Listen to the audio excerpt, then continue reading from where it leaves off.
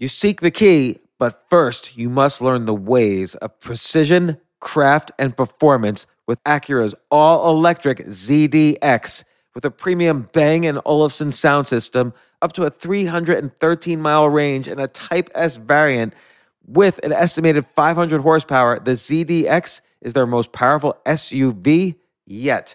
Unlock the energy when you visit Acura.com to order yours today. Okay, let's do some quick math. The less your business spends on operations, on multiple systems, on delivering your product or service, the more margin you have and the more money you keep. That's obvious. But with higher expenses on materials, employees, distribution, and borrowing, everything costs more. To reduce costs and headaches, smart businesses are graduating to NetSuite by Oracle. Here's the thing. Information is power. Information is money. Literally, the currency of today's world of entrepreneurship is information. And if you could bring all of the information about your business into one dashboard, this is incredibly valuable. NetSuite is the #1 cloud financial system, bringing accounting, financial management, inventory, HR into one platform and one source of the truth about your business. With NetSuite, you reduce IT costs because NetSuite lives in the cloud with no hardware required, access from anywhere. You cut the cost of maintaining multiple systems because you've got one unified business management suite. And you're improving efficiency by bringing all of your major business processes into one platform, slashing manual tasks and errors. This is so valuable. You just hit a button and you can see all the information about your business instead of having to call 5 different departments and get all these emails and put it all together and make sense of it. Over 37,000 companies have already made the move. So do the math, see how you'll profit with NetSuite. Backed by popular demand, NetSuite has extended its one-of-a-kind flexible financing program for a few more weeks. Head to netsuite.com/James. netsuite.com/James. netsuite.com/James.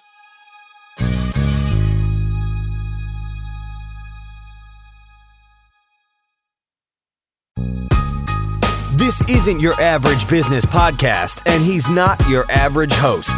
This is the James Altucher Show. Today on the James Altucher Show. We need to increase awareness out there because people don't realize this. The notion that it is somehow contained is a notion that we have to abandon. This is everywhere.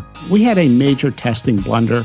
I applaud the CDC in admitting it and moving on. They have recognized that was a massive misstep. So what my concern is, James, is that the cable news outlets and everybody is saying, oh, we have, 2,000 cases in the United States. We don't have 2,000 cases. We have probably 25 to 50 cases for every one that is confirmed on our Johns Hopkins map. We've been tracking around the world how many cases there are in every place, but those are just confirmed cases. Hospital executives and doctors are telling me, hey, Marty, in Philadelphia, we had a couple deaths. We didn't test them for COVID-19, but we're pretty sure they were COVID-19. Unfortunately, the tests have not been available, so there's this misunderstanding that we've had, say, 59 deaths, which is a recent number, a total tally in the U.S. It's probably, when we reported 59 deaths this past week, it was probably 500 deaths, but we're just under testing. It would be good to know if that works, if containment works. I mean, the data from South Korea and Singapore sort of suggests that containment works. And even from China, once they started containing, it seemed like deaths went down and infected cases went down.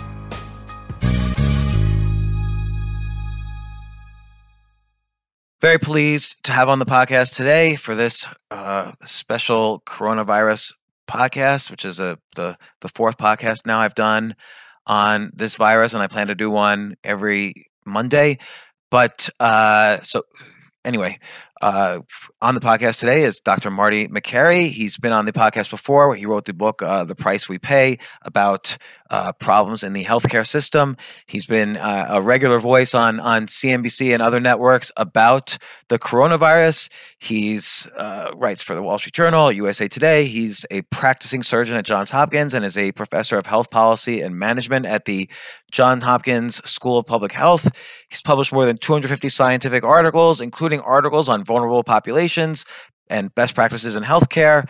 He's actually, if you read the book Checklist by Atul Gawande, another prominent surgeon and writer who Marty has worked with, he also is the lead author on the original publications describing using a surgical checklist.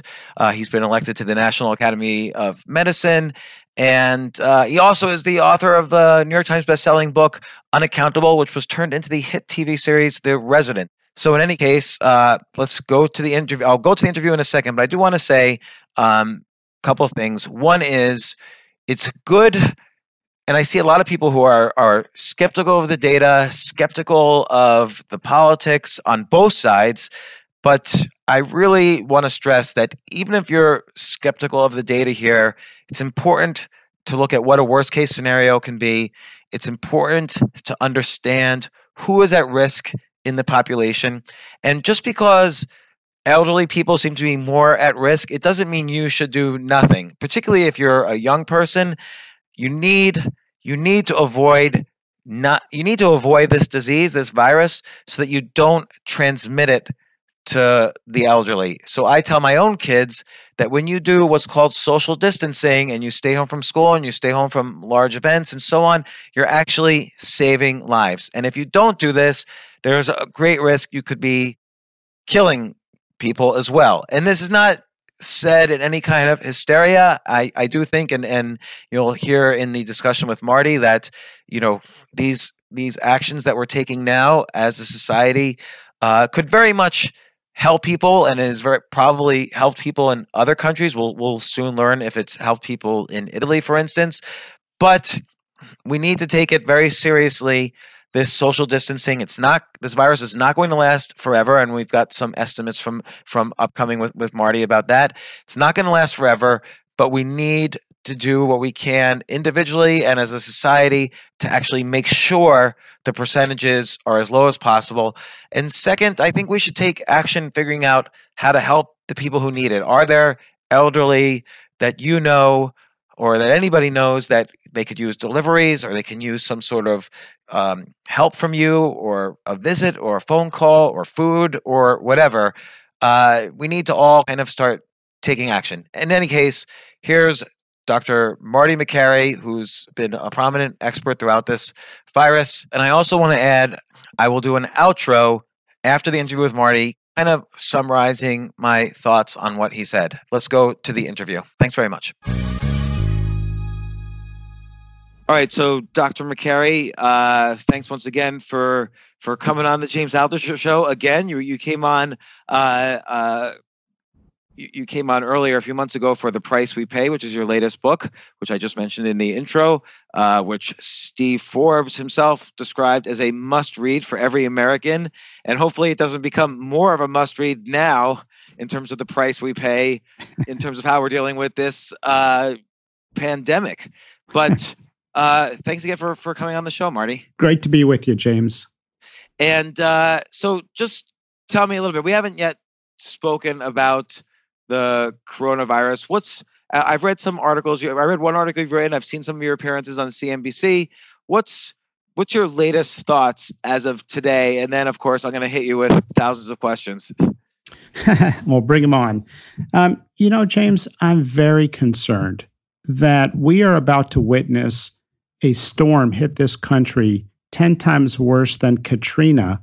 And we've got 40% of the population right now, according to a survey just released, that thinks actually the worst is behind us. It's not. Look, I'd love to be wrong, James. I would love for this hurricane to take a different course, but all the projections from our own group at Johns Hopkins, from the Harvard epidemiology study, to all the infectious diseases specialists that there is an 80 to 90% chance we are going to get hit so hard, it will be the greatest epidemic of our generation since polio. And I just don't think people are awake. I think part of it is the echo chambers of cable news, where you go on these, cable news programs and all you see are these political opinions. We don't need any more political opinions. We need medical opinions. And unfortunately, we live in an era where Twitter and social media promotes everybody blurting something out without knowing any information. I think it's time to get prepared. I'm telling people to take extra caution for those at high risk. I mean, our parents right now, we've got to watch out and take care of each other. So I'm very concerned. Well, okay. So let me start off asking a couple questions about the worst case scenario. Because I am curious about some of the data, particularly from South Korea and China, which suggests that the kind of containment we're doing right now might produce a better than worst case scenario. But what is the worst case scenario? Well, the Harvard study suggests that 40 to 70% of the U.S. population will have this virus. And now we know from history, pandemics last about 3 months. That's how long the Spanish flu lasted in 1918. It went from September to January. That's how long SARS lasted. That's how long MERS lasted. We can anticipate we will be in the clear in the summertime. Now, that's one piece of good news. The other piece of good news is that it is hard for this virus to hurt somebody who is young and healthy. But beyond that, the numbers are not pretty. Our healthcare system is about to get overwhelmed. Can I just run a number by you here? Yeah. So let's say we've got 350 million Americans. Let's take the low end of the Harvard estimate, which says 40 to 70% of Americans will be infected. Let's say 40%. That's 140 million Americans. Now, about 20% from the reports get hospitalized. Let's just assume, to be really conservative, that half of folks don't have symptoms, or they have mild symptoms, they blow off, they don't really think they have it. So let's just say instead of 20% get hospitalized, half of that, 10%. That is 14 million people coming to our hospitals. And if a quarter of them need an ICU bed or a critical care bed, which is roughly what we're seeing in other countries, that's 3.5 million Americans needing respiratory support or critical care level beds. We only have 100,000 beds, critical care beds in the United States. We only have 400-some-thousand overall. Now, how quick is it? And these are just naive questions. How quick is it to take a not ICU bed, let's say the next level of support, and turn it into an ICU bed? So I was working in the hospital during 9/11, and I witnessed Inova Fairfax Hospital and some others empty out 70% of their patients within hours to get ready for the what was anticipated to be the 9/11, influx of patients. So let's assume they can convert in an emergency, the other 70% of their beds into critical care beds. Let's just assume that only increases our capacity by 2 to 3-fold. Let's say we get to 200,000 bed ICU bed capacity, or 300,000. We're looking at a possible 3.5 million patients. Now, look, let's say the number estimate's off and we get half of that. We're still talking about overwhelming the healthcare system. And James, what concerns me is that these are not really opinions. What we are watching in Italy right now is a preview of what we should expect. And that movie. What are we seeing in Italy right now? Well, first of all, China has not been transparent with their data. Iran has not been transparent with their data.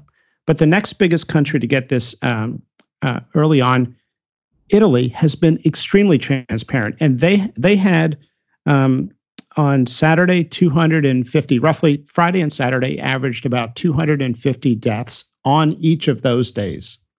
Sunday, it was 386 deaths on that one day. Now, this is last Sunday, a week ago. Yeah, this is this past Sunday. Now, Italy, Northern Italy, those hospitals are overrun. We're talking to doctors there who are now rationing ventilators. Italy is not a poor country. Italy has first-rate hospitals and first-rate doctors and, informed citizens. And we're watching a disaster unfold there that is a movie that is about to play in the United States. And unfortunately, this idea of American exceptionalism is crossing over into arrogance, that somehow our immune systems are stronger. This is the best predictor of what we should expect. Now, let's say this past Sunday, 386 deaths. Italy is 1/5 of our size, adjusted for population and age differences. That is about 2,000 deaths per day in the United States at this stage of the pandemic, at their stage of the pandemic, which is 3 to 4 weeks before its peak. Are we ready to see over 1,000 Americans die each day? Well, so Marty, let me ask you some questions on Italy's data, and then also I want to ask about South Korea, and then the one kind of sort of closed case study we have, even though it's much smaller, is the data from this cruise ship where everybody was perhaps exposed to the virus. But in Italy, since last Sunday and since they've done total lockdown, has there been less cases of infection? Well, first of all, it's a great point. One difference between Italy and the U.S. is they've had a total lockdown, right? They've got martial law. We're not even close to that. So that's something to factor in. People say, oh, well, the Italians kiss more and they're more intimate. Well, they're also doing a total lockdown, which we're not doing. South Korea and Singapore have had model responses to this thing, and they have tested people early, traced them, isolated. It has been a model response. We had a major testing blunder. I applaud the CDC in admitting it and moving on. They have recognized that was a massive misstep. So what my concern is, James, is that the cable news outlets and everybody is saying, oh, we have, 2,000 cases in the United States. We don't have 2,000 cases. We have probably 25 to 50 cases for every one that is confirmed on our Johns Hopkins map. And all you do is Google Johns Hopkins map, and you'll see we've been tracking around the world how many cases there are in every place. But those are just confirmed cases. Hospital executives and doctors are telling me, hey, Marty, in Philadelphia, we had a couple deaths. We didn't test them for COVID-19, but we're pretty sure they were COVID-19 because the testing situation was such a nightmare to get that done. It doesn't change our management as a doctor. I'm a physician. When somebody comes in with this COVID-19 thing, you treat them the same if it's influenza or COVID-19. You manage them with respiratory support. You provide critical access. So why would we be testing people except for public health information and to isolate and trace who they've been around? So unfortunately, the tests have not been available. So there's this misunderstanding that we've had, say, 59 deaths, which is a recent number, total tally in the U.S. It's probably, when we reported 59 deaths this past week, it was probably 500 deaths, but we're just under testing. So you're saying 500 deaths because maybe there are people who died for reasons that maybe at the time we thought were pneumonia or some other respiratory disease, and we miscategorized it? Well, to be honest with you, the doctors have a suspicion that it's COVID-19. Oftentimes they're confident, but they can't go through the bureaucracy of getting the test. So we refer to those as ILI patients, influenza-like illness patients. And ILI deaths are surging right now. And say, for example, in New York City, you can look it up, and I'll tweet this out, but you can see a surge in influenza-like illness deaths. Now, is influenza spiking? No. Influenza has been on the decline for weeks. We know, we can conclude, we can deduce that these are COVID-19 cases. We just couldn't get the test for them. So actually, I'm going to look that up. So the CDC keeps track of... The CDC's numbers have been outdated for a while. It's embarrassing, to be honest with you. There is another site, and I'll pull it up here as we're talking, but there's another site where you can track actually cases in New York State. New York's done a pretty good job tracking, but let's be honest. A lot of times the doctors say, hey, this patient's got COVID-19. It's going to be a nightmare to test the patient. We're busy. We're busy here in the hospital. We're overloaded. Let's just treat the patient presumptively for COVID-19. So all that to say, we need to increase awareness out there because people don't realize this. The notion that it is somehow contained is a notion that we have to abandon. This is everywhere. So I'm looking at the New York State site, and it's hard to actually understand what's happening here on this site. There's like two different charts. One is spiking up. Oh no, that's in November. There's this one that I'm looking at right now. Positive influenza. Oh, okay, so that's actual influenza results. I don't know where the ILI ones are, but anyway, I'll check that out later. But okay, but I'm curious. So in Lombardy, Italy, since the lockdown, do we have any data?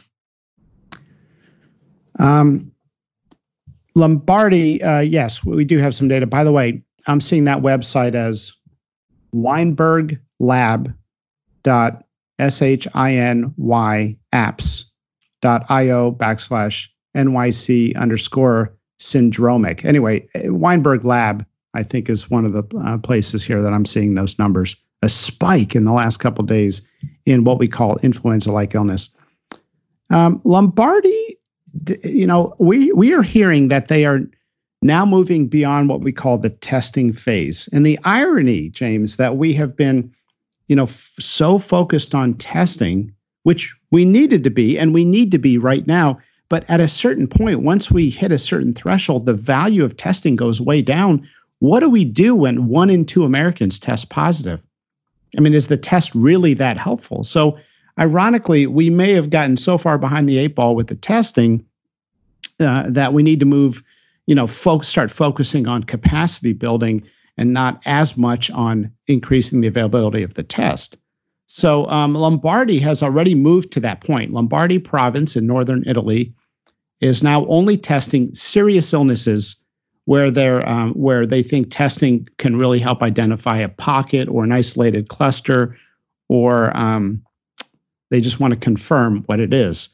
But we don't know the effects yet of their containment, because I mean, it seems like it's still relevant to test if, given that they've changed strategy, they've gotten this into essentially this martial law situation. It would be good to know if that works, if containment works. I mean, the data from South Korea and Singapore sort of suggests that containment works, and even from China, once they started containing, it seemed like deaths went down and infected cases went down. Well, certainly. Well, China, I have a lot of opinions on China, but basically China is parading around strength like this entire time. China likes to project strength, right? So they have reported about 3,000 deaths when the doctors there have told me and my team that they're not even counting body bags. They may be, there's rumors that they may be disposing of bodies in ways that are not typical there, because no one has been counting. And China claims that they are beyond this, but they have been shut down. The whole country has been shut down. And actually, just a couple of days ago, they started to let people out of their places in Beijing. Now, they're all wearing masks. People are very cautious. They're worried about a second wave. But somehow the idea that China has beat this, or that the virus has moved on past China, is just not true. It's still a very real threat, and the country has been mostly shut down. We don't have, to answer your question, James, a randomized controlled trial of 2 countries, one like Italy that's quarantined and one that has not. Although the United States may be an example of one that has not. Also England, which is doing a strategy of herd immunity right now. Yeah, it'll be interesting. I mean, this is uncharted territory, but if Italy had 368 deaths on one day, on Sunday, and they have a massive lockdown, what are we expecting here since we're 5 times their size? That's my concern. Yeah. But we don't know. We don't know yet if Italy's infection rate has gone up or down since the lockdown. We do know in South Korea, as soon as they started doing kind of containment and quarantining, that it seemed like infected cases went down, and that data seems to be pretty reliable.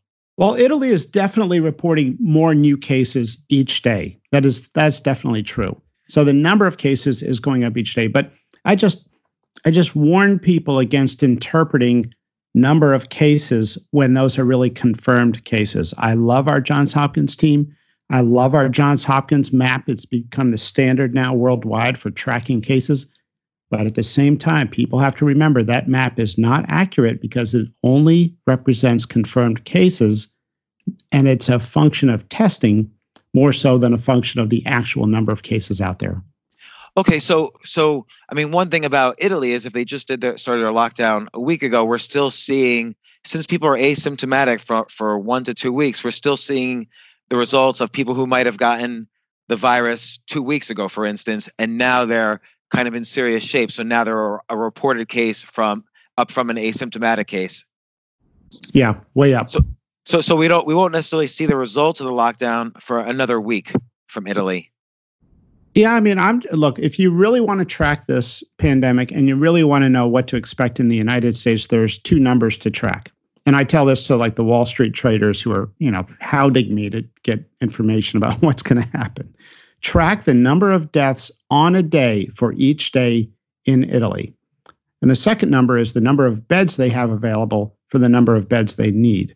Now, just recently here, they reported 368 deaths in one day and 3,590 cases on that same day, new cases.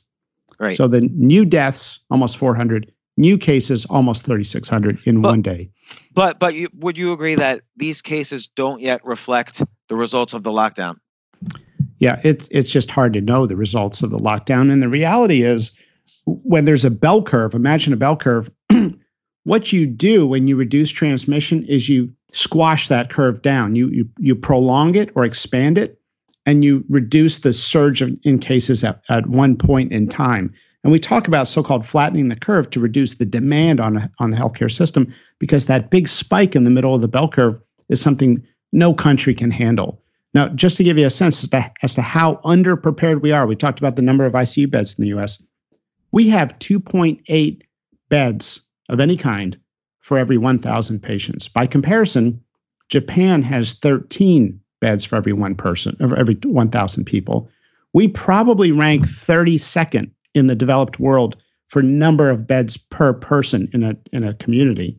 And that's because our hospitals run like well-run businesses, and they don't anticipate a need for this massive fluidity. We don't have a strategic national reserve like we do for oil for healthcare.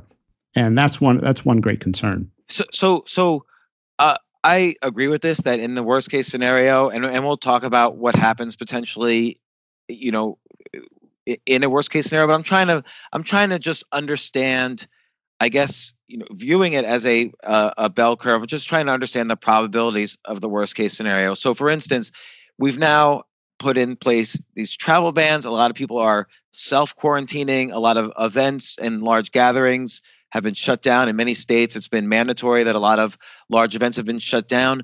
And it does seem like there's been some evidence from South Korea, and depending on how you view the data in China, which I agree is unreliable, at least from South Korea, there does seem to be some evidence that these sort of policies have flattened the curve a little bit, that less cases of infections have been the result of these kinds of policies that are happening now in the U.S. No doubt. Look, if you can, as an individual, James, and for me as an individual, if we can reduce our transmission rate in half, that is, we can wash our hands better, be more careful, not touch doorknobs, use a barrier, avoid public areas. If we can change our behaviors to reduce our personal transmission rate in half, we've reduced the societal transmission rate in half. And that could have a big impact. Now, we know South Korea has been a model, and you're right. They have been so on top of this, they may have stabilized it or even, had a victory over the peak already. They're very careful, but China, let's not be fooled. It wasn't like they were shut down just in Wuhan and then reopened. That entire country is on edge. Most people are still not working. The schools are still shut down. People were just allowed this weekend to get out and walk in this outdoors in Beijing. So we're not going to go down the road of martial law. And I just worry that we're underprepared. Right. And I agree. And we'll talk about that in a second. I'm just trying to still understand some of the data that we've seen. So, for instance, you mentioned, or maybe I brought it up, the cruise ship where it was quarantined. 3,700 people were. You mentioned, I think, in your article, your recent article on MedPage, 3,700 people were on the cruise ship. 700 people caught the disease. 300, I think, had to have some sort of medical treatment, and there were six deaths. So I'm wondering, first off, if all 3,700 were exposed, probably all 3,700 people were exposed to the virus. 700, so 20% got it, as opposed to that 40 to 70% number that the Harvard study suggests. And of the 700, there's less than 1% deaths. Albeit 6 deaths, it's not statistically significant. But I'm wondering what you think of that data. Yeah, I think, we have been, unfortunately, very distracted by arguments about what is the true case fatality rate. Early on, the WHO was saying 3.4% of those people who get it die.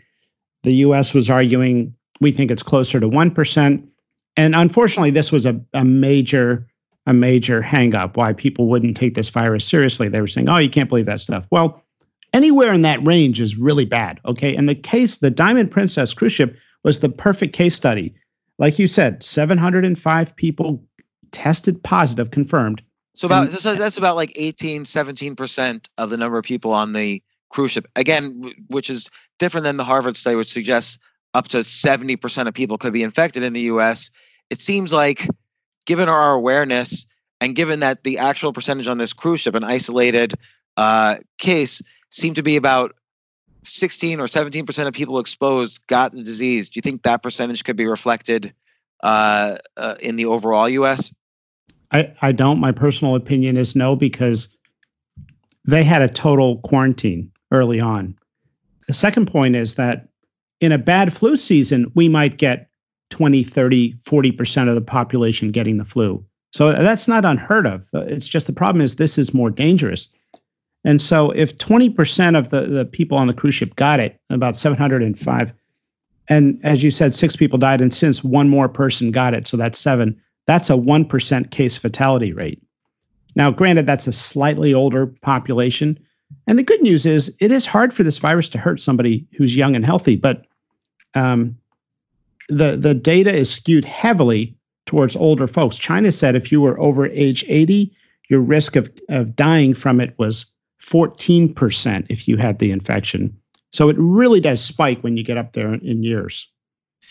Right. Although China's probably not counting the asymptomatic cases when they say 14%. Obviously, yeah. 14% is a lot, and there might not be many. We just don't know how many asymptomatic cases are of people over age 80. You're right. And that's why it's hard to interpret anything from China. It's hard to interpret anything based only on confirmed and tested cases. And that's why I think the Diamond Princess is a useful example. And the other thing I'm curious, you say the Diamond Princess was on total quarantine, but what do you think the odds are that the entire population was exposed to the virus? Hard to say, James. I mean, let's assume a third of the folks were exposed to it, had some sort of common interaction, or, most people in these cruise ships don't know each other. So they might talk, but you don't see people all over the place hugging. And, it was noted in clusters of people who shared rooms and people who were in the same groups. I see. So that suggests that some people who weren't in these clusters weren't even exposed. Yeah. And on the flip side, maybe if they were Italian, they were all hugging and greeting each other with a kiss. Who knows? But it's hard to really decipher. Okay. So right now, we've got we got this travel ban. Essentially, borders are more or less closed. Large events are all canceled. Many schools have been closed down. Like all of my kids' schools have been shut down. Do you think this is going to flatten the curve a little bit? Like we've kind of talked about this a little, but what's your final guess on this? And I know this doesn't really address hospital preparedness, but it does address whether we're going to hit a horrible worst case scenario.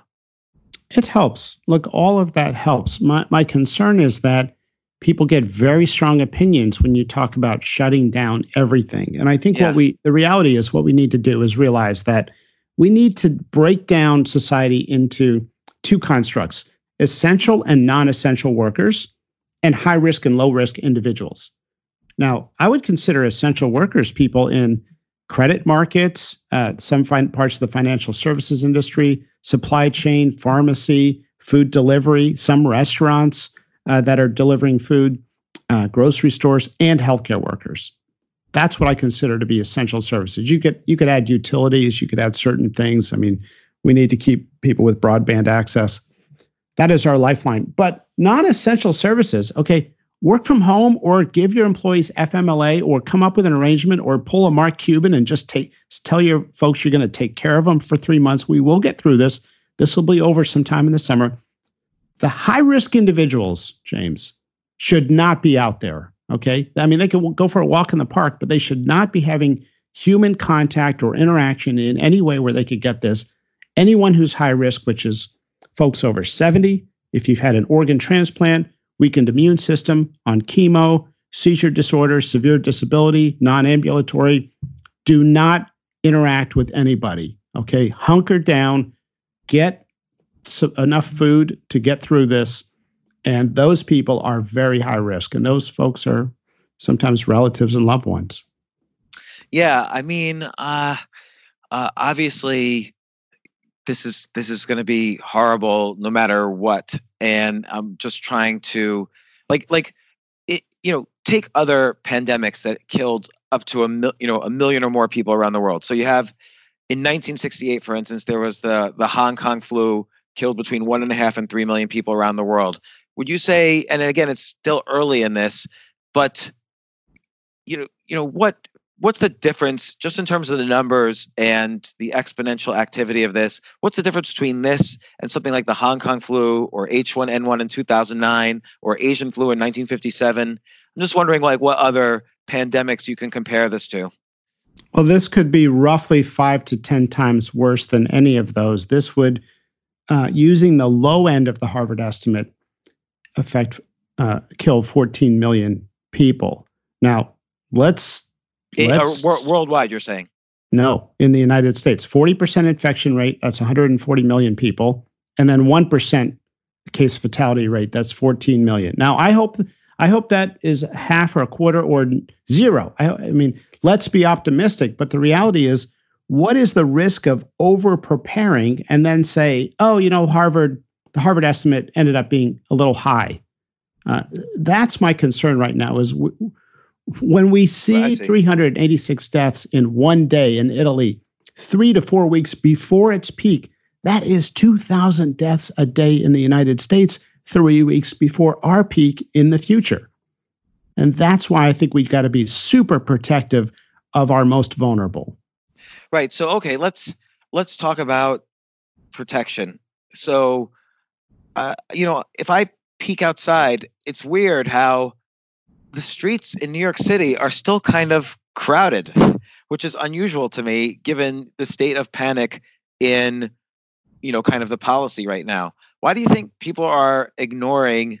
I see people in the playground just playing, and people in Zay bars 1 block away. It's filled with old people right now. Well, first of all, real quick, I think I gave you the wrong number. I think I gave you 14 million people could die when, in fact, that was the hospitalization number. 1% of 140 million is 1.4 million deaths. Yeah. That is the number of that would fit the 40% estimate from Harvard. But also we don't that New York. I always question the data because that New York Times or that Harvard report is referring to total cases and that includes asymptomatic, when, as far as we know, the fatality rate numbers that are being thrown around in most cases just have to do with people who are being hospitalized. So 1 to 2% of hospitalized. Yeah, it's a good point. Let's stop to take a quick break. We'll be right back. I have to say, Airbnb has changed my life. I just love staying in Airbnbs. In about a month, I'm going to Cocoa Beach, which is right next to Cape Canaveral. I'm going to watch some rocket launches. I'm going to, of course, be staying in a very nice Airbnb on the beach. And it's just such a great experience. Like the whole world is available to us now because of Airbnb. But whenever I'm at an Airbnb, I always realize, the home that I left to come to this Airbnb, I could be making money on that right now by hosting and being an Airbnb myself. So, and I've known people, I had a friend who basically, made a living from turning his home into an Airbnb. So if you have a home, but you're not always at home, you do have an Airbnb there. And it can easily fit into your lifestyle, and it's a great way to earn some money. Your home might be worth more than you think. Find out how much at airbnb.com/host.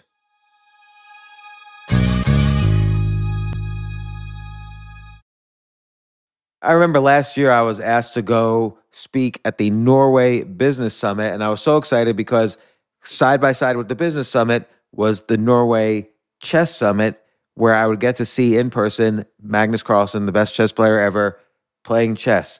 But it was 4 plane rides, like to get to the city that ultimately I would go to. So I really did not want to fly for 14 hours, and they were willing to pay for everything for me. So I at first class. So I didn't want to fly for 14 hours and not be first class.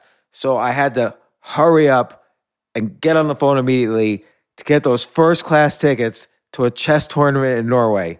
And listen, this is just like when, you have to know when you want the best of anything, you have to act quickly or someone else will get it instead. And I did not want those seats to fill up. So it's like if you're hiring for your business, you want to find the most talented people for your open roles before the competition scoops them up. I just was talking to a friend this morning where he was trying to decide between some programmers, and he waited a little too long, and both the programmers he was interviewing took other jobs, like great jobs. So, what's the best way then to hire the best as quickly as possible?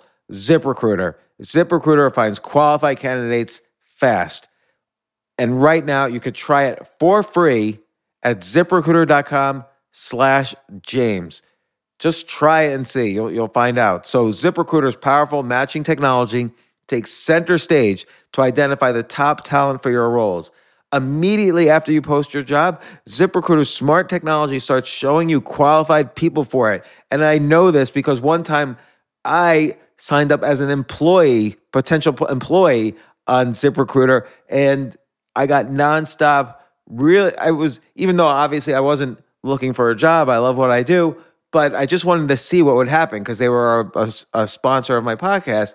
And the most interesting jobs would pop up in my emails like, hey, you're qualified for this or that. And so it's interesting to see. So just go there and try it. Try ZipRecruiter.com/James. Amp up your hiring performance. Now, this is more for if you're hiring, but amp up your hiring performance with ZipRecruiter and find the best fast. See why 4 out of 5 employers who post on ZipRecruiter get a quality candidate within the first day. Just go to this exclusive web address right now to try ZipRecruiter for free. ZipRecruiter.com/James. Again, that's ZipRecruiter.com/James. ZipRecruiter, the smartest way to hire.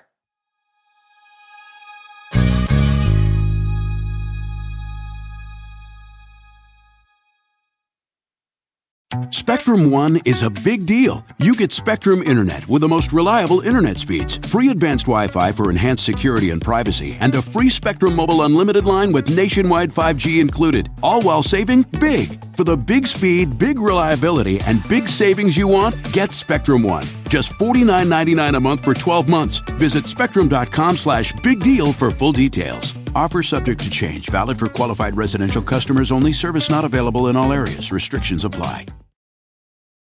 Think of the regular flu season.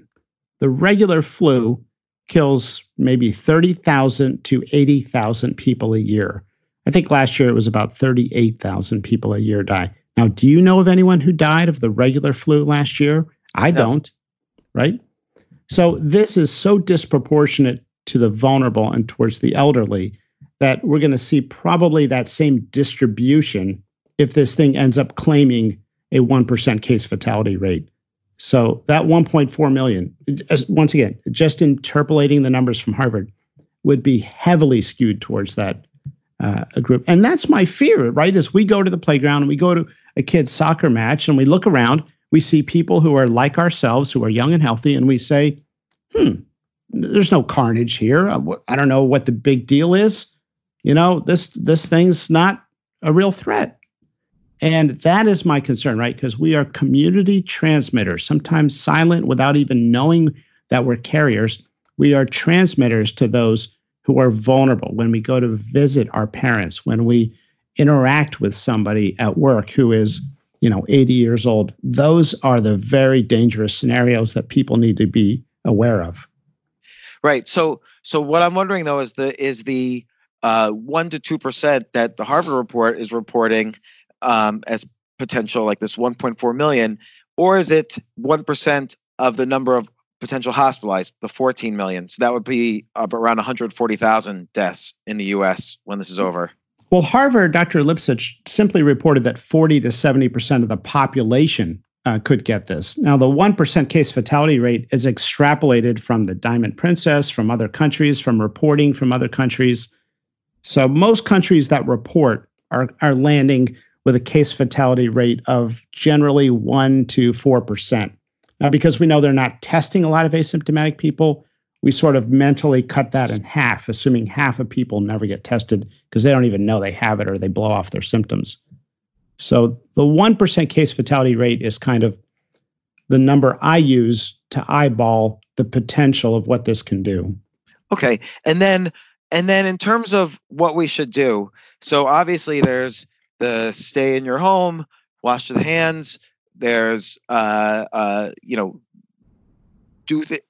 there's need versus want. So you said like keep essential workers because we need them, but we don't need to have random, if you have some job that's not essential to the functioning of society, take some time off. And I'm wondering, is there anything have you seen any kind of, not a cure, but any sort of remedies that could at least help with symptoms or alleviate some of the trauma from this? There are symptom medications, but they don't really slow down the virus. And I'm amused, James, when I watch the financial networks on TV talk about how this pharma company is on the brink of a new drug or on the brink of a vaccine or who can get to a vaccine quicker. James, we have been working on a medication for the common cold, which is just another type of coronavirus, for 50 years with a big jackpot of money for anyone who can invent something. And we have nothing. Well, why do we think we're going to come up with something in 4 weeks? Yeah, it's kind of funny because everybody, it's a common saying, there's no cure for the common cold. And is this in any way, in terms of treatment, is this in any way different from the common cold, or do we have to suffer through this the way we suffer through the common cold? And just to be clear, the common cold is a kind of coronavirus. It is a kind of coronavirus. So, I mean, look, I love the bold, optimistic language of our political leaders and our drug companies. But let's put things in perspective here. Any vaccine takes about a year. And if we look at our response to other things, did we come up with a medication for SARS or MERS? I mean, look how long it took for us to come up with a medication for HIV. So the idea that somehow the American ingenuity and innovation, like I heard one commentator say, we're gonna beat this thing with American innovation and ingenuity. Good luck. We have about 4 weeks until our peak. And we've been working on this coronavirus for 50 years in the form of the common cold, and we don't have squat for it. Let's do what we know. Let's use a treatment that is 100% effective in stopping the transmission and its spread. Let's wash our hands with soap and water. And the staying indoors. Yeah, I mean, I don't. It's not necessarily indoors. It's reducing contact or modes of transmission. So as the weather starts to get nice, it's good for people to go on walks. It's probably safe to go out and play tennis as long as you're not opening the door handle with your hands, or you wash your hands before and afterwards. Golf, as long as you're not interacting and as long as you're social distancing. I think it's good for people to stay active and go for runs and walk, but they just don't want to interact or come close to others or share common surfaces. So gyms are a bad idea. Yeah, and so like the gyms are full in New York City right now, or not full. There are people in the gyms. Like, I don't understand. Are people not reading the news, or what's going through people's heads? Because I assume they're all somewhat intelligent people. Are they not scared? I think they're probably intelligent and misinformed, or intelligent and have a sense of resiliency, like we see in teenagers when we tell them not to use drugs or smoke, right? This sense of being indestructible. And my greatest fear, James, is that people think, well, this can't hurt me. And the reality is, it is hard for it to hurt someone young and healthy. So they say, I'm not really at high risk, which may be true if you're, say, 33 and healthy.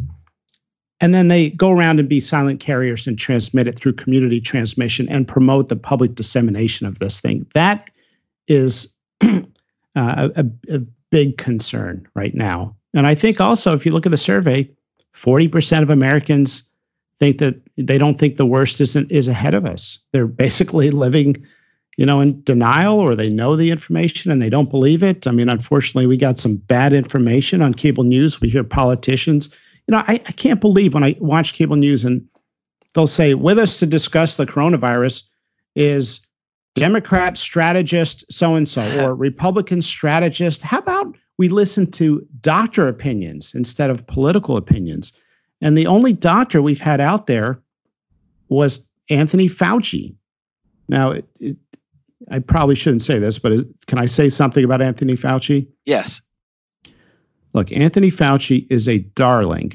He's a darling of the media, highly respected among doctors, great scientist, incredible virologist, and he calmed the country through Ebola, through the AIDS epidemic, through SARS, through MERS. He is a great man. But he has been muted for 3 months. We have seen this thing about to happen, and all of us in public health, well, most of us have been like, why doesn't he say something? He's going on all these networks for the last 2 months. You can go back and watch anything he's done. All his interviews, they're vague, generalities. He's not saying anything. He's saying, we just don't know. He kept saying, we don't know. Then he would say, some people are at higher risk than others. And then last weekend, he basically said, if you're high risk and you're older, don't go on a cruise. That's it. That's all you have to say. How about let's shut down South by Southwest, like many of us lobbied Mayor Adler to do? How about let's, change the NCAA schedule? How about let's postpone the NBA? How about let's make contingency plans for schools? How about we have all non-essential workers stay at home and work from home or get paid to stay at home through some assistance?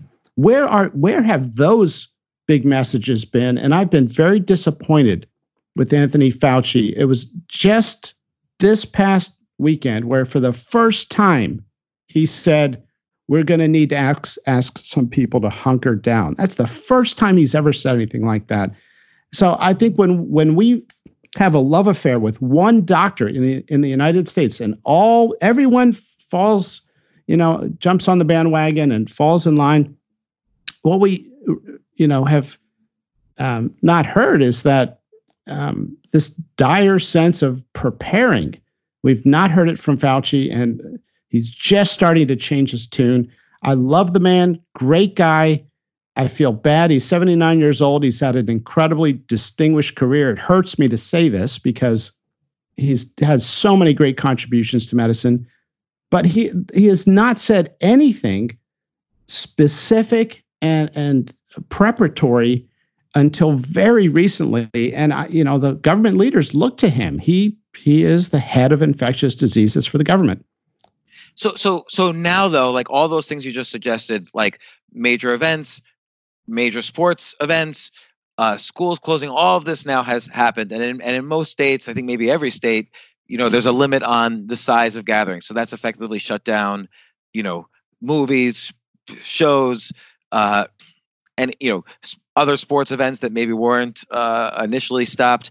But so all of this is happening now, and again, there is some suggestion both from the data and even from what you said that this could reduce the overall infection rate. This could make the peak virus either happen sooner or perhaps just lower the number of people who need intense hospital care.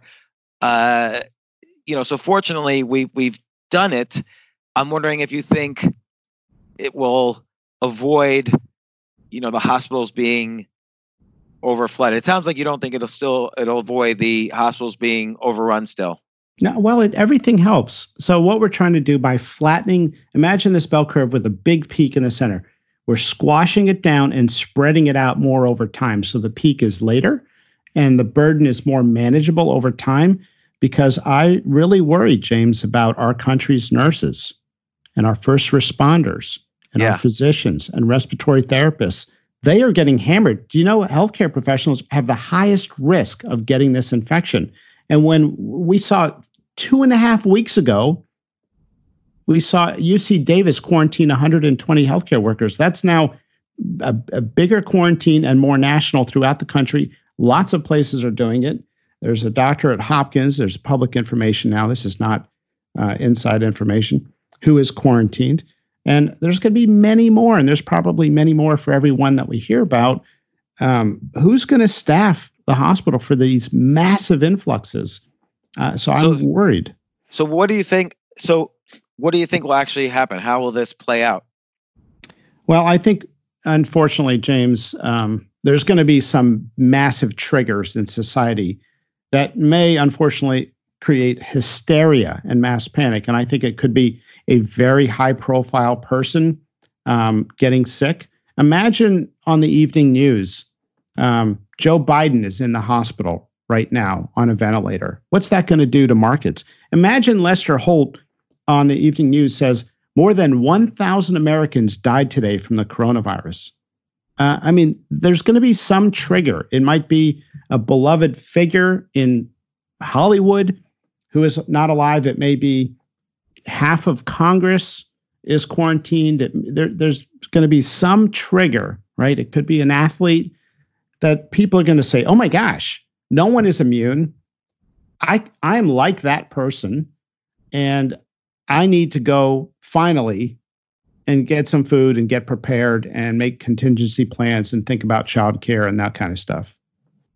Okay, so let's say that happens. What happens next? I'm worried about the shelves on the grocery stores. Now, if you look at some of the grocery stores in the United States, the ones in Texas right now are just getting hammered, right? People are coming in there, and unfortunately, we get these hoarders, and I've stopped telling people, as I was from 3 months ago up until 3 weeks ago, to go out and get 3 months of food, because the supply chain right now can't handle it. We need to rely on delivery and curbside pickup and delivery services. So right now, in some parts of the country, the shelves are empty. And I'm concerned, if you look at what happened in China with the long quarantine, people were like on long fasts. People were not eating. People were, begging for food. Now people are out there. Now there's some, more delivery services. But you worry about what society looks like, not for you and me, James. God, life's been good to us. God's been good to us. But imagine you're someone who lives paycheck to paycheck, and each month you have to decide how much food you can buy based on how much money you have. Half of America has less than $400 of cash on hand, and they don't have a 3-month supply of food. They may not even have a 3-week supply of food. So as we talked about when we talked about the book, The Price We Pay, when people get hit with these high costs, they get clobbered, and it's crushing. And right now, I do worry about those people. Now, I don't want you to be depressed about this stuff.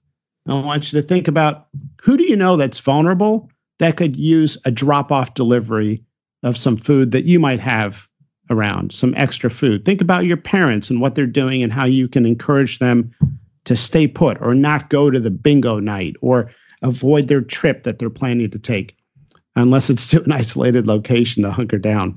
there's a lot we can do to take care of each other. And that's who we are as Americans, right? We take care of each other. And I think you've seen it already with Mark Cuban saying he's going to take care of all the concession workers that work his NBA games for the duration of this absence.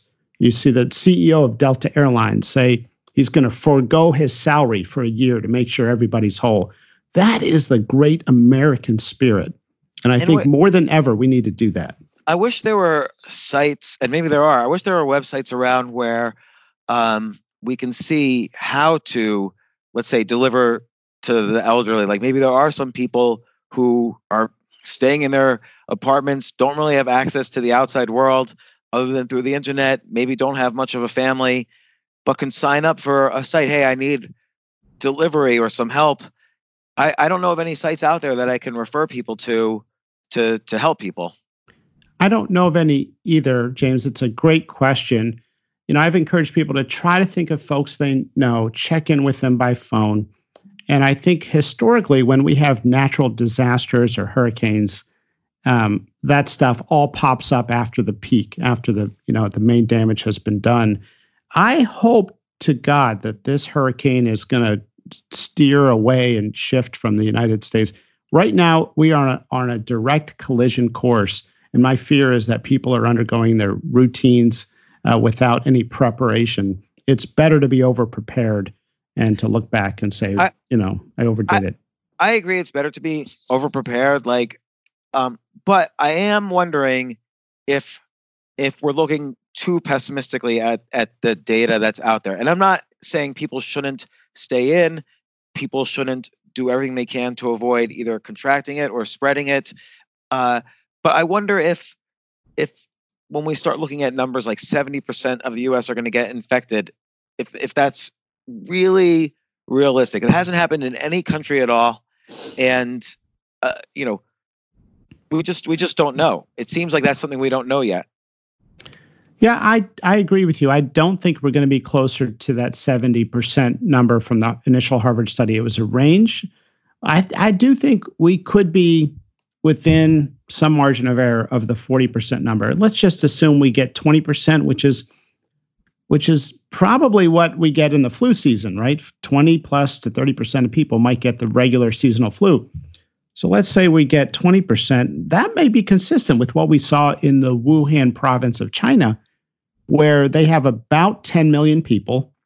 Probably about 1 million of them got the infection, and probably 100,000 people died. That is roughly, what happened over there. So, who knows? I mean, look, I hope that we can do some social distancing, hygiene, and hunker down practices and take care of our seniors so that we can cut the rates in half and cut those rates in half and make this as least painful as possible. But we have a lot of examples right now, and I think we will look back, just like we did in Katrina, and say, can you believe the problem with the levees was known for a long time? Or the Space Shuttle Challenger, where we looked back and said, can you believe the O-ring problem was well known to many for a long time, and people recommended acting on it, and those recommendations were blown off. My concern is right now we've got so much data from overseas. We have so much information from Wuhan, from Italy. This will not spare the American immune system. Right? Our immune systems are not stronger than that of the Chinese or Italians. Right. And so I think what we're seeing in Italy is the best preview of what we can expect. Again, the good news is hard for this to hurt healthy people, and it will be over by summer. That's the historical pattern. And I think possibly good news is that you can flatten the curve with social distancing, which does seem to be the unofficial policy of the U.S. now, even though I still see a lot of people outside. At least legally, a lot of things are shut down right now. Yeah, and I'm very happy to see a lot of people getting on board. When I started talking about this, and David Klassen, infectious diseases doctor in Utah, and Mark Lipsitch from Harvard, we started telling folks and going on different media outlets, hey, what we're hearing about in Wuhan from talking to the doctors there, This has a very high transmissibility quotient and what appears to be a very high case fatality rate. And we need to get ready. This is out. The cat's out of the bag. We need to get ready. I got so much nasty emails, that was alarmist and all this stuff. And each sequential day, those criticisms go down and down and down. And people are realizing, hey, this is something I pay attention to. And I guess also, like you say, it'll be done in the summer. And of course, between now and then, horrific things can happen. But if you look at other pandemics, there does seem to be at least one revival a few months later. And I shouldn't say that. I'm thinking specifically of the Asian flu in 1957, which was a flu based, not coronavirus based, but that came back in November. It was sort of like from February to summer, and then came back in November. So there is still what should people do in the summer? Should they go out and play and then just go back into their homes in the fall?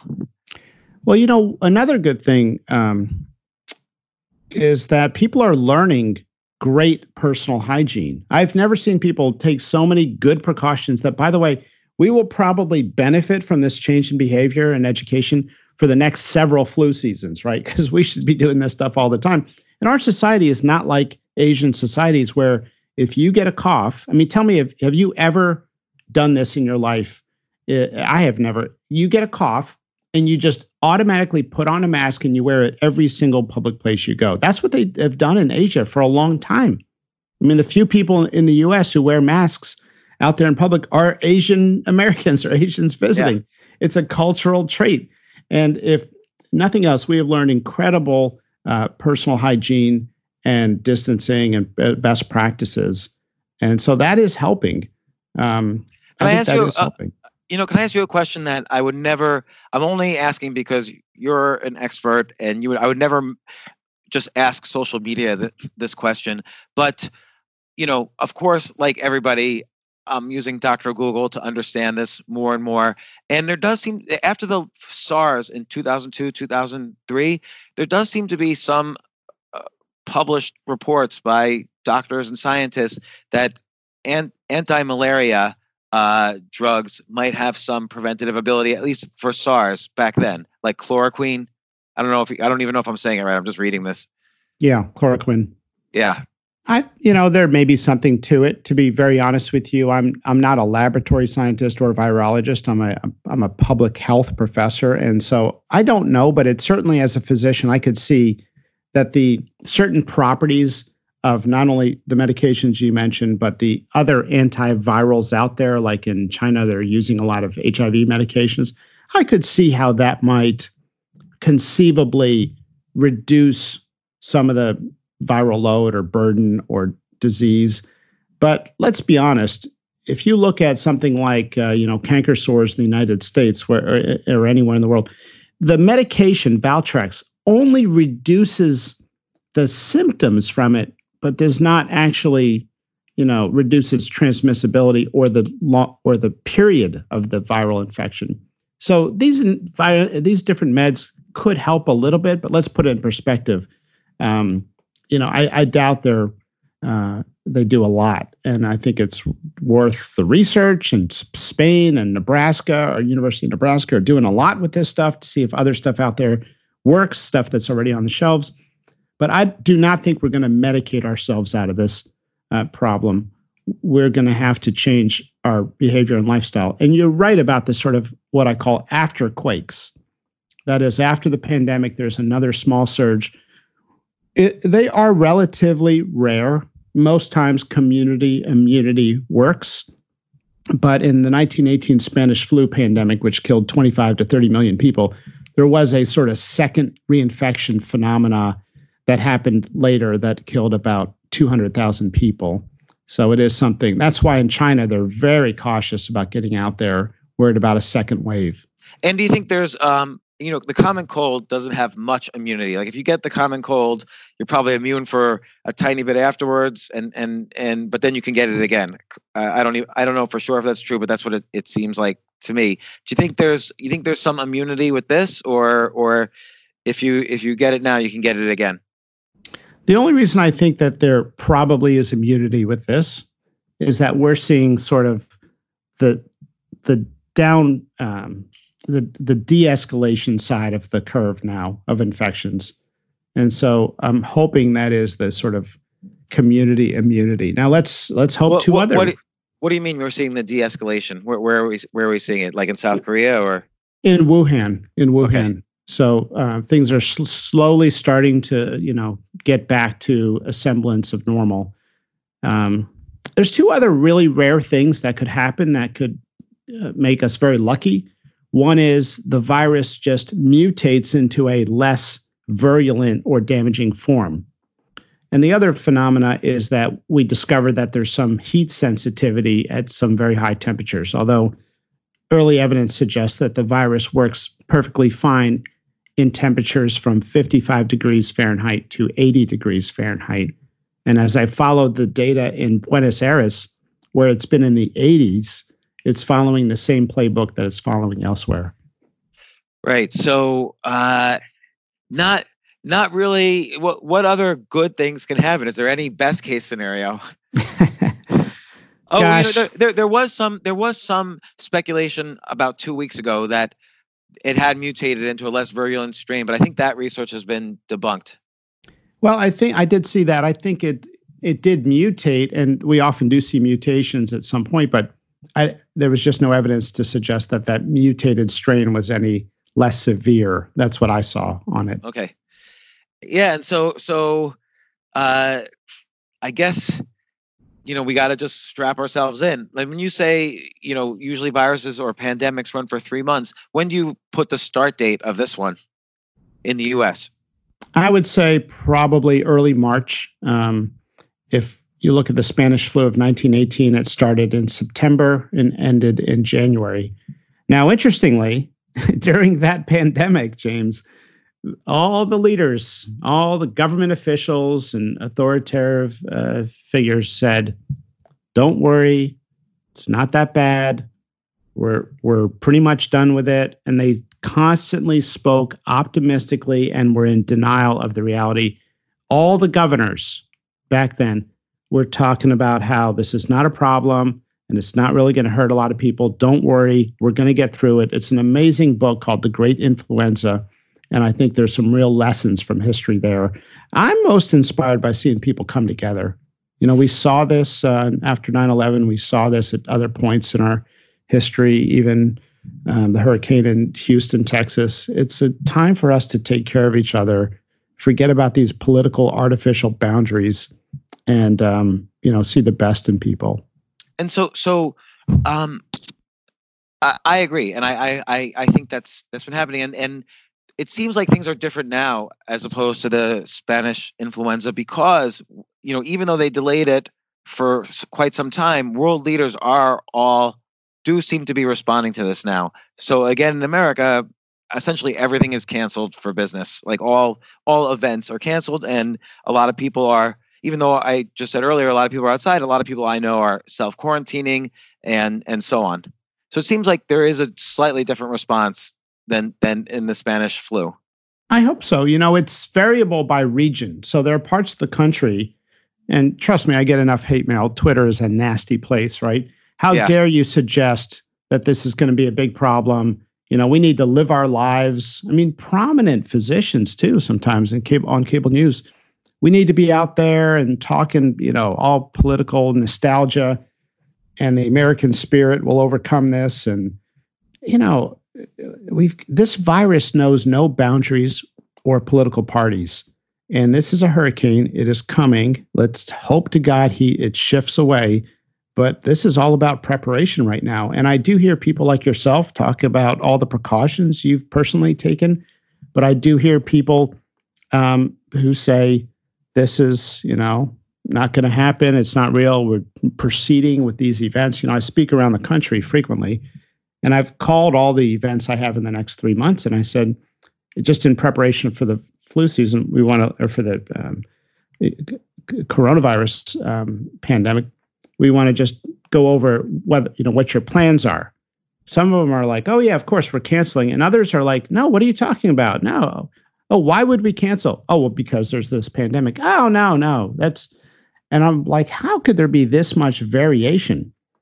And I think right now the message, and the reason I'm going to go on TV a lot here in the next couple of weeks, is that we need to speak truth without these political lines, without being worried what people are going to think about us, and get people on the over-prepared side instead of under-prepared side, and not rely on government leaders. Look, some of them are doing a great job, but let's just be honest. During Ebola, there was constant, shifts in who was in charge, and there was a delayed response. And finally, hospitals, about 6 months after the Ebola scare was gone, after Ebola, they started asking everybody who walked into the hospital, have you been to Africa?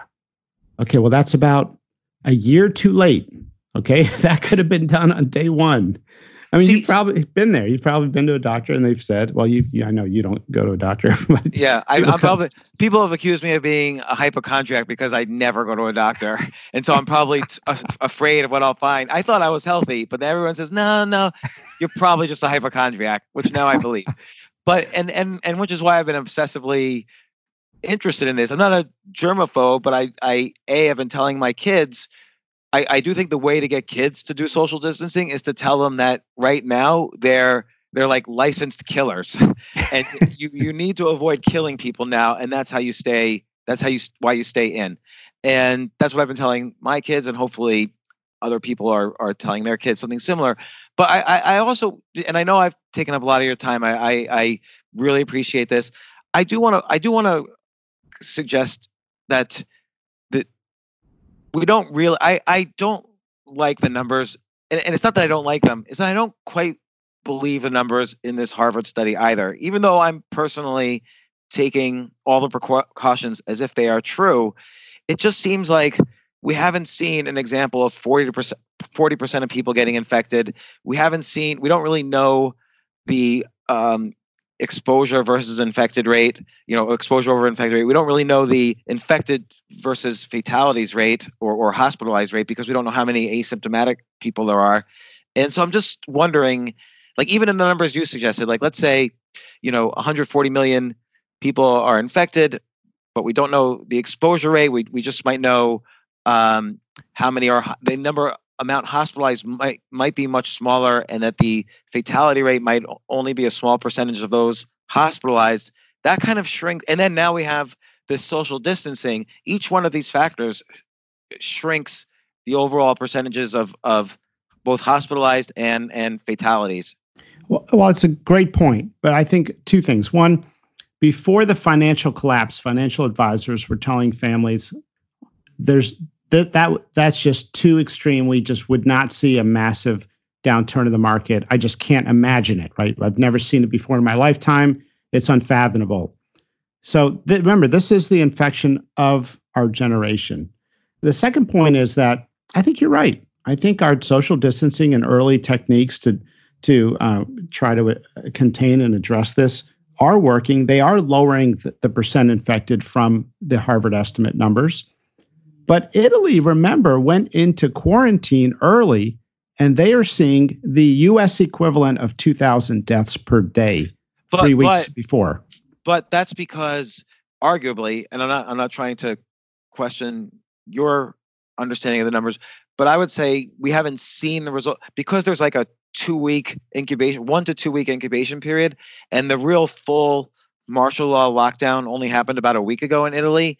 We haven't seen any effect yet from their lockdown on, and we shouldn't have seen it yet. We'll see it probably in the next week or so if numbers start to dive in Lombardy. That's a great point. But remember, we have not done a lockdown either. So let's assume that 386 deaths in one day is without a lockdown. You're right, the lockdown might help, and we might see the benefit down the road. But that's the trajectory that we are on. Now, I would love to be wrong. But in terms of planning, and you're asking all the right questions, and you're as smarter than people even say you are. People say you're a super smart guy, and I love it, and I love your podcast, and I love your show. But right now, the trajectory that we are on is Italy is about 10 days ahead of us, and we are on a trajectory. So in 10 days, we will have over 1,000 people die a day. I would love to be wrong. That's what the data is telling us. Let's hope it's less. And that 1,000 could continue to go up if we're not at the. You're saying when you say pandemics are usually over in 3 months, when is usually the peak time? Is that in the middle of the 3 months? Right in the middle. Right in the middle. So peak could be, let's say, mid-April. Yeah. And then we'll start to see number of infected cases go down a week or so after that, and a number of fatalities go down after that. Roughly, yeah, somewhere in that range, yes. And hopefully, as you say, these percentages get better because of what things we've done. But this is just a reminder that we need to do these things and more. And if you're listening to this, do whatever you can to avoid the spread of this, to avoid getting infected, to help other people understand, and to maybe see also how you can help those in greater need right now. And I agree, it's definitely I would say 3 things have scared me in my lifetime. The first was 9/11, the second was the financial crisis, and this is now certainly the third. And this is arguably the scariest. Well, I think you're taking this seriously. I admire that. I tell people over and over again, don't panic, prepare. We don't want to create hysteria. There's a lot you can do individually, and this is one of the only things in healthcare ever where what you do affects the rest of the country. That is somebody you've never met living in a nursing home or out there who's at risk. What you do will affect the community transmission that'll impact somebody else's healthcare outcome. Well, Dr. Marty Makary, I really appreciate your time. Where can people find you are you on Twitter anymore, or do you get too much hate tweets? I'm on Twitter, and I welcome any friendly person to follow me on Twitter. And I'm on LinkedIn and martymd.com, and I'm on all social media. So yeah, feel free to engage, get in touch. A lot of folks have since we had our last conversation about medical bills. And so keep up the great work, James. I just love what you're doing. And you as well, Marty. And again, I mentioned this in the intro, but you're the author of The Price We Pay, which is how business leaders and families can lower their healthcare costs and what's going on in the healthcare industry right now. And hopefully, you'll even do a revised version of that book after this that has some positive stuff in it. But we'll see. So.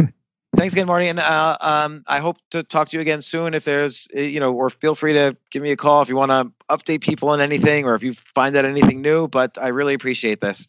Okay. Have a good one, James. Good talking with you. Thanks, Marty. Bye. Yep. So again, that was Dr. Marty Makary. And I just want to summarize real quickly what we heard. First thing is, take this very seriously for yourself. Social distancing is important. Doesn't mean you're going to get it if you don't do social distancing. It doesn't mean you should panic. It doesn't mean we should get hysterical. But there does seem to be some evidence that, staying away from people, not going to things that you don't need to go to, only go to things that you absolutely need to, or if you don't have an essential job in society, then maybe try to work remotely, try to work from home. Kids should stay home from school. Doesn't mean you don't go outdoors, but stay, within 6 to 10 feet of others. And I don't say this in hysteria, but I say this in terms of the data does seem to suggest that this is helping.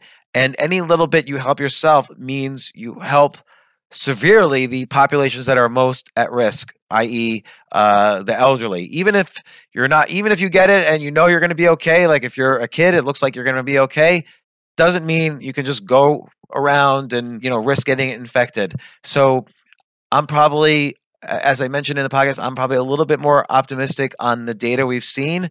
And Marty is playing the role he should play, which is take this very seriously. And I agree with him.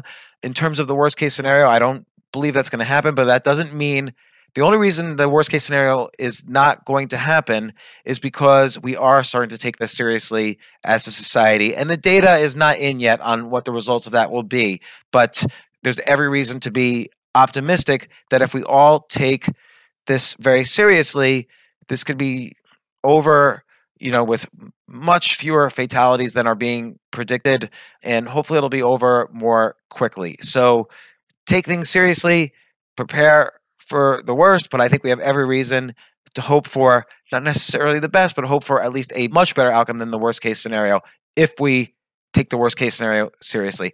Thanks again for listening. Subscribe to my podcast. If there's, I may have midweek updates. I'll have updates on this whenever there's an opportunity. My goal here is, I just want to say, I don't money on this podcast. There's ads, but that goes to paying for the infrastructure I have. And I really want to use this platform as a way to share reliable information from reliable people, hopefully share slightly more calm, maybe even optimistic information when opportunity affords that. And, I did it with Iran. I did it a little bit, over the past month I did it quite a bit with this coronavirus, and I plan on always doing that with any disaster, although this is a particularly important disaster, to stay updated with reliable information. I also want to mention there was some optimistic mention from Marty on antiviral medications. There's no conclusive results on this. I'm just telling you what I'm doing, but I don't recommend it in any way. I'm not trying to spread false information. There is some results about the effects of anti-malarial drugs on the SARS virus, and China has suggested it might be also good for this virus.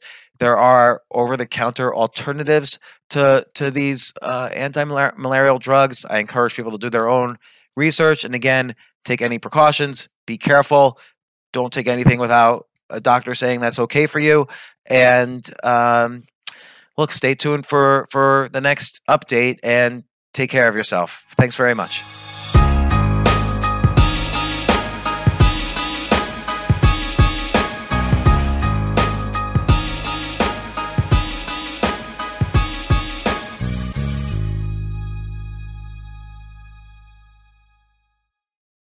At Capella University, you'll get support from people who care about your success. From before you enroll to after you graduate, pursue your goals knowing help is available when you need it. Imagine your future differently at capella.edu.